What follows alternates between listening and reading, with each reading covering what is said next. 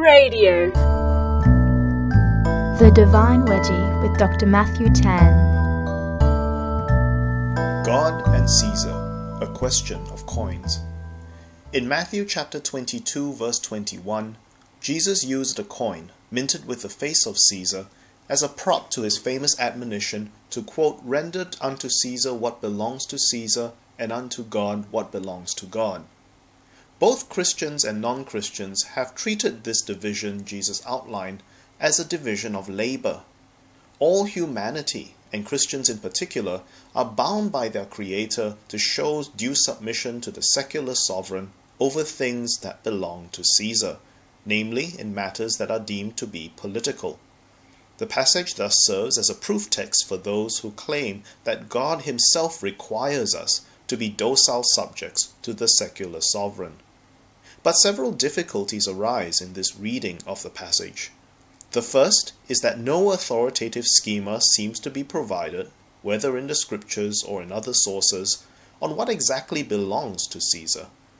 In the absence of such a schema, many seem willing to let the sovereign decide for the Christian what belongs to Caesar. The second difficulty can be gleaned from an Augustinian reading of the passage, particularly when this passage is refracted through the lens of Augustine's City of God. While there are things that may belong to Caesar, Caesar is part of the city of man, and the city of man is marked by what Augustine calls the lust for domination. This lust for domination will make Caesar, like all fallen creatures, claim that everything belongs to Caesar.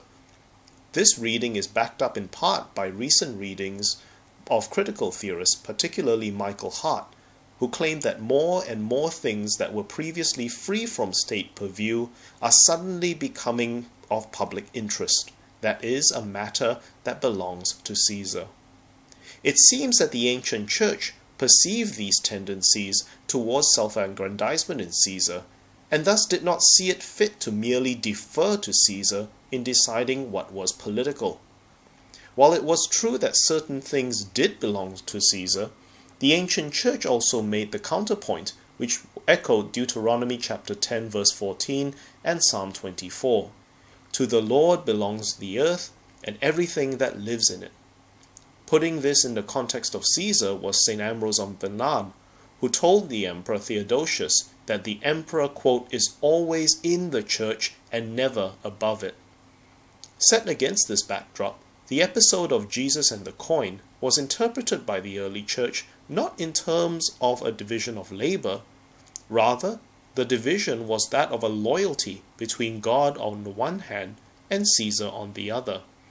Interestingly, this division of loyalty was pointed out, with reference to coins, by the first century church father St. Ignatius of Antioch.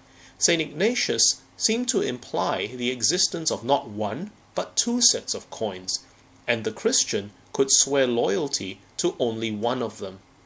In the beginning of his letter to the Magnesians, St. Ignatius wrote, quote, "Just as there are two coinages, one of God and the other of the world, each with its own image, so unbelievers bear the image of this world, and those who have faith with love bear the image of God the Father through Jesus Christ. Unless we are ready through his power to die in the likeness of his passion, his life is not in us." This passage by St. Ignatius acts as a corrective to those who see a comfortable division of labor between God and Caesar. While the debates on what may or may not belong to Caesar will continue on this side of death, the witness of the ancient church on this score is an important one that cannot be ignored. That was Dr. Matthew Tan with the Divine Wedgie. For more, visit divinewedgie.blogspot.com or cradio.org.au.